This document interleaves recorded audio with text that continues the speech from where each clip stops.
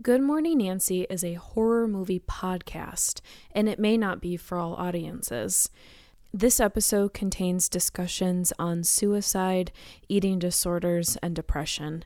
Listener discretion is advised. Good Morning Nancy, my name is Gracie. And I'm Abby. And it's time for a coffee break.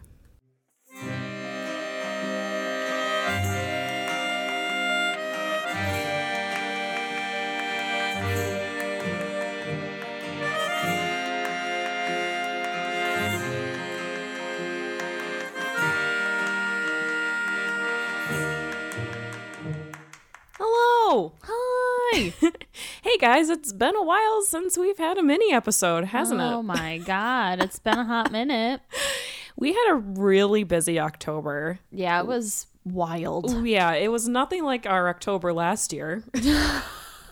Where we went to a convention, we did the Freddy Fest.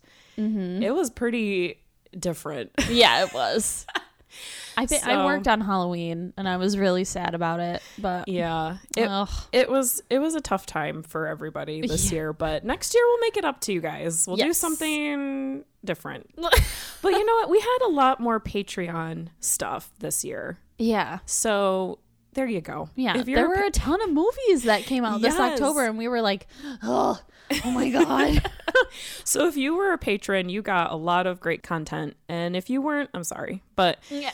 we'll do more stuff next year. Yes. So guys, if you're new to the show, coffee breaks are our version of mini episodes. And it's when Abby and I talk about whatever the heck we want that's horror related. Everyone, gather around the coffee pot and let's start this coffee break. This week we'll be discussing mental illness in horror films. Pretty heavy subject.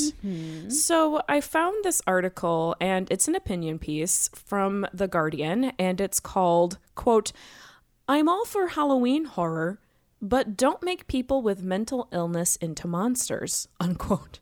Oh. Yeah, and it's by writer and artist Sarah Gannett, or Ganet. I'm not quite sure how to pronounce her last name. Her article is in the show notes for any of you who would like to read it. And I was really interested in this opinion piece because it's been something that I've been thinking about for a while, especially since rewatching Psycho and Stonehurst Asylum this past Halloween. What did you think about it, Abby? I think that Gannett's article really hits the nail on the head with this trope because horror needs to do better. Really, I think the world is more dangerous outside the walls of mental institutions in many cases. Yeah. And now I'm speaking as someone who has never spent time in a mental institution or been hospitalized for mental illness, but I've had loved ones spend time in rehabilitation for eating disorders, clinical depression, etc. And to me, these are places of healing. The real horror happens out in the world where cruelty is an everyday occurrence for those struggling. So I feel like filmmakers have it backwards in these scenarios. Right. Yeah. And I'm wondering if this whole idea of mental institutions, this like deep, like lack of understanding comes from Bedlam, right? Where people would pay to go and see people with mental illness and treat them like they were sideshow characters. And they would pay to go in and they would pay to go see. I think this was as early as the 1500s. They would pay to go in and watch people just be ill.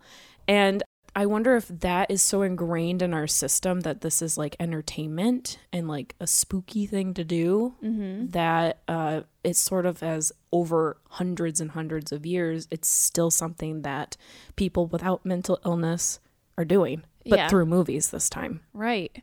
Well, I think it's kind of interesting too that they would use that as a threat to people, like, oh, if you're bad, we're going to send you to the mental institution. Right. So people were terrified of going there because they knew how awful or like seemingly awful it was.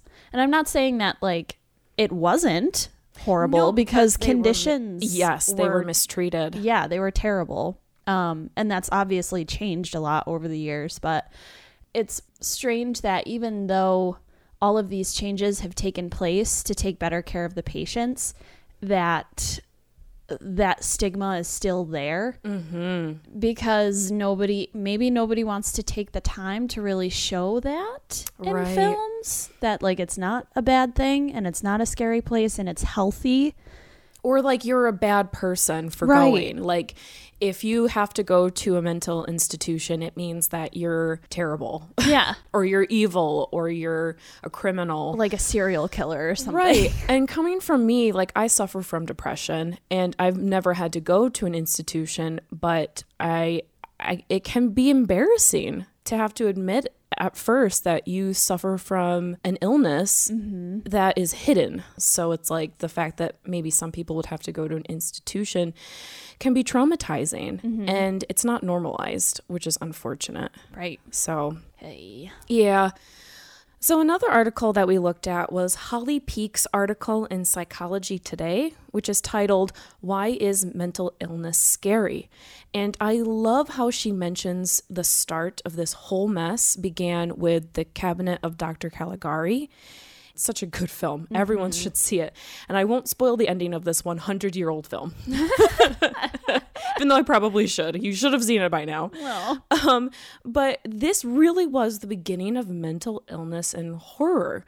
And Peakes goes even further back and dives deep down to the roots of humans' fears of mental illness. Well, I think because of old lore and superstition, people with schizophrenia, borderline personality disorder, bipolar disorder, and the like have been lumped into the category of demonic possession, which quite literally demonizes people. Because of the lack of knowledge of psychology, like the common knowledge, it's easy to pin afflicted people to the wall and label them as bad guys, like as villains who try to hurt others. So we don't validate mental illness because the quote-unquote illness becomes an entirely different entity altogether, and it's only curable by death or exorcism. So any way you look at it, the character or victim is doomed, and I think it's ignorant character development.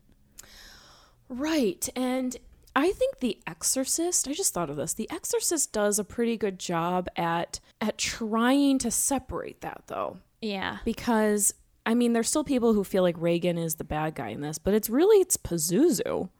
She's not to blame for anything that's happening. It's Pazuzu. And like Norman Bates is the villain in Psycho, but is he, or is his mental illness the villain? Yeah.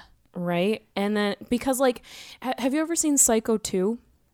No, actually. That's okay. Psycho 2, it's not as good as the first one, but so Psycho 2 does a great job at taking the villainy out of Norman Bates and showing that his mental illness was really what was hurting everybody, not him as a person, because he actually goes to an institution for like 30 years, 20 years or something, and comes back and he's able to live a normal life. And it's not until other people, it's Marion Crane's sister Lila and her daughter, they abuse him because they're mad that he killed, or that mother killed, Marion Crane. And so like they try to like pin like murders on him and abuse him and stuff. It's nuts. Whoa. And he's the good guy in this film. He's crap. not a bad guy. Yeah. And so he's actually the victim in Psycho 2. And it's a pretty amazing film. And so like the Babadook is Amelia's grief and depression. Like she is the hero. She's trying to defeat it and she's trying to keep it under control. And the Babadook is like the villain, I guess, in it. Yeah. Dang. You know what though? I was just thinking too when you were talking about Psycho and Psycho 2, the modern Netflix show Bates Motel that's based on Psycho, they do a really good job of showing that in Norman, like how he progressively gets worse because of his mother and because of all of like the circumstances. So it's kind of that like nature and nurture thing that we talk about a lot in psychology. I mean, I would consider her the villain in Bates Motel because she doesn't try to help him. She's afraid that there's something wrong with him, so she keeps him out of institutions and stuff. Right. And it's kind of a symbol of that like not saying that all older people or older generations have this same mindset, but it's like showing the effects of that on us, the younger generation, and how we're kind of like trying to take steps forward and kind of normalize getting help and going to rehab and that kind of stuff. So right. And I think what Psycho misses is what the Babadook helps. yes, exactly. It's hard because it does villainize her at one point when she's overcome by it and her son is afraid of her, but she wants it to go away. Yeah. And I think that, that shows for those of us who have a mental illness that needs to be treated. Like, one of the hardest things I had to do was to tell my doctor that I was suicidal. And it was like the most embarrassing and hardest thing I had to do. But once I did it and I got the treatment that I needed, it was just what I needed. And now I'm happy. And that was the same thing with Amelia, where it's like she had to admit that it was there and now she feeds it right in the basement. Yeah. And she's taking care of it and she's making sure that it stays there. But she knows that it's there and she's aware of it, but she knows that it's the villain. I think that it's also great too with that film that it shows that it's not always from birth to death a part of who you are. It can be triggered by something. So it doesn't have to be a complete part of your personality or define who you are as a person. Right. So yeah, I mean, the more you kind of face it head on, the easier it is to talk about and normalize it. So right. And I think that one of the biggest things is the loneliness that comes with mental illness. And once you kind of find the people who have gone through the same thing you have, people who also have a Babadook in the basement or a mother in the basement, yikes. It's comforting to know that you're not alone. Yeah. And I wonder, when you want to argue that horror movies, kind of are a healing thing, that is one way to see that you're not alone, is through these horror films and these people who are battling, the thing that's in the basement. Yeah. So to kind of bring it back around, though, I think that horror fails us as far as mental health because it doesn't really give feasible solutions. So it succeeds by showing us what can happen if mental health goes untreated or ignored, but it's kind of a toss-up, and more often than not, it plays to the fear of the audience. And unfortunately, there's still a lot of ignorance out there when it comes to mental health, and that's why it terrifies people. Yeah. I can see that for sure. Well, Abby, it looks like I'm out of coffee. Oh, dang. So I think it's time to get back to work. You guys, thank you so much for joining us for this mini episode. Next week, we'll be back with another full-length episode about one of our favorite horror movies. Until then, check out patreon.com/goodmorningnancy for some sweet extra content. And you can start your holiday shopping at goodmorningnancy.com/merch. Yeah, and don't forget to follow us on social media. Facebook at Good Morning Nancy, Twitter at Good Morning Nan, and Instagram at Good Morning Nancy Podcast. We're also on Tumblr at Good Morning Nancy. Also, tell a friend and spread the word about our show. We love you all to death. Have a great morning. Bye!